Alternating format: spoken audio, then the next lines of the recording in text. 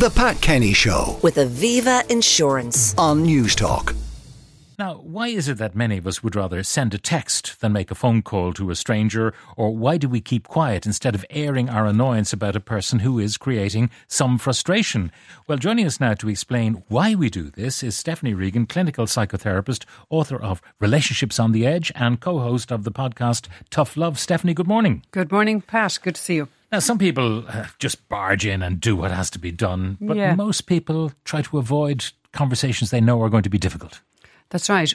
And there is a variation. You're absolutely right there. Some people can people who are less sensitive to the social cues will be inclined to barge straight in there and, make the complaint or raise the kind of awkward situation. But for most people, the awkwardness comes up as it's a kind of a social trigger that's in us, that prompts us to realize this could be difficult. Maybe I will not be accepted after this. So, we are very well hardwired for that, for that prompt.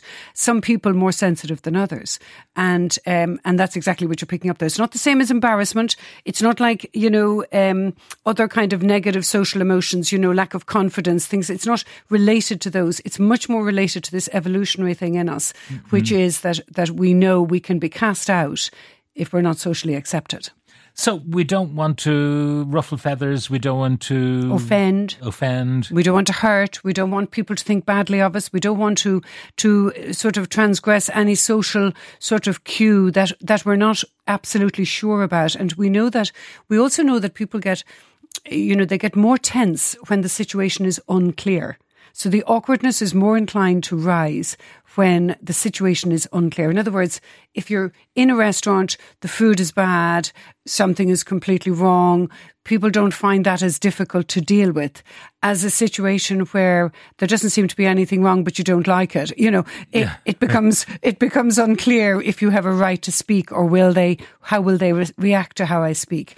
That's what matters in this situation. Different with total strangers than it might be with people you know, or do the same rules kind of apply? I think it's a very similar rule, but it's harder if you don't know people, because obviously the factor then of the unknown is greater, and the tension that can be brought up is going to rise more intensely and more quickly, because you don't know. The less you know, the more difficult it's going to be. But equally in relationships, people often they avoid those awkward situations for different reasons. They don't want to offend. They don't want to put the relationship under pressure, particularly in the younger stages. We get over all that after 20 years. We raise all the awkward situations. But, in the beginning, people often avoid those awkward conversations. With people they know in a family situation or a relationship, people do get to know each other's triggers. Yes. So they know if I mention the war again, it will be war. Yes, this is a known awkward conversation, as you say. Yeah, of course. And we know how to, trigger each other, and that happens quite a lot. I think it's a destructive thing, isn't it, that can go on in relationships where people know your soft spot. They know where, if you're, easily, embarrassed, if you're, don't want to talk about your family, you don't want to talk about your friends, whatever it is. So those triggers go on. But I think the thing about this is that people, anxious people can sort of find this even more difficult than others. Also, people who are very empathetic tend to find it more difficult than others. So the more sensitive you are, the more difficult you may find it.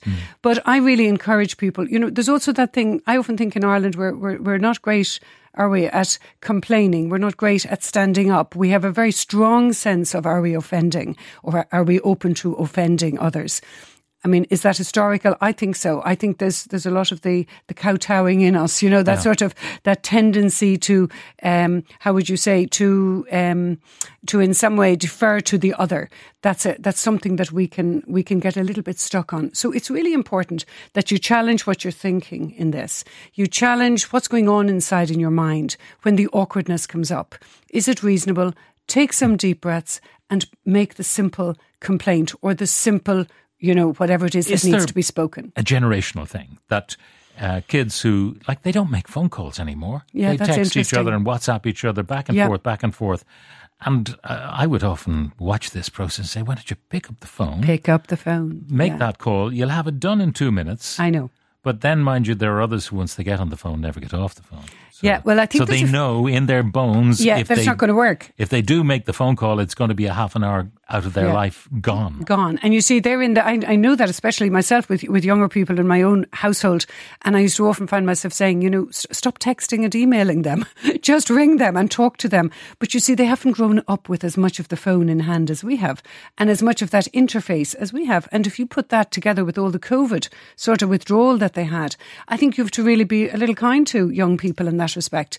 So we have to encourage that kind of, interaction, that kind of, getting used to having the awkward conversations. I mean, Shane Coleman, I heard him the other morning on breakfast talking about an experience in a restaurant where what appeared to him to be a surly teenage waiter hadn't a word to throw to him, right, and yet went back to the pals behind the bar and was chatting away, full of vivacity, but didn't have a smile even for the customer. For the customer, and you wonder whether that's just social awkwardness, that they know how to talk to each other, but they don't know how to talk to a customer. Well, absolutely. Well, I have to say on that, I used to teach customer service training, so I definitely have to say that I think there's a real need to help people in the frontline areas to understand that, in fact, people do like a nod. They do like a little greeting. They don't want a huge conversation with you all the time, but they do like an acknowledgement.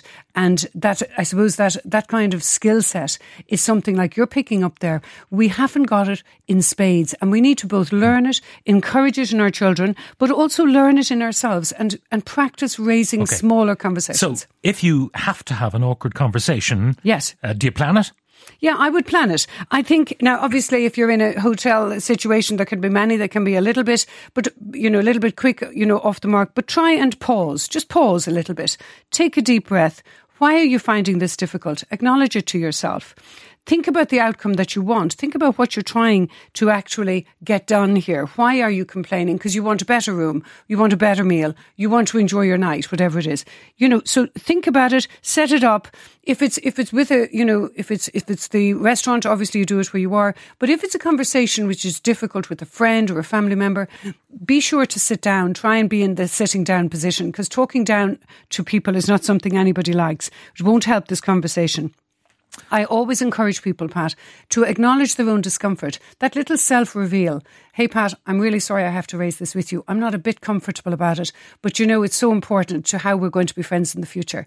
And there you go. You can couch it in a nice way without making the person feel small, or indeed making yourself look very big. So acknowledge that it's difficult for you. And at the end, you also need to draw it to an end. You need to say, look, it was difficult to raise this, but I think going forward, this will help us in the way we interact. As long as you're not dealing with a bully. Yeah. Who will just stomp on you. Yes. Bullies are another dimension, another day, Pat. Right. Stephanie Regan, clinical psychotherapist, author of Relationships on the Edge, and host of the podcast ToughLove. Thank you very much. The Pat Kenny Show with Aviva Insurance on News Talk.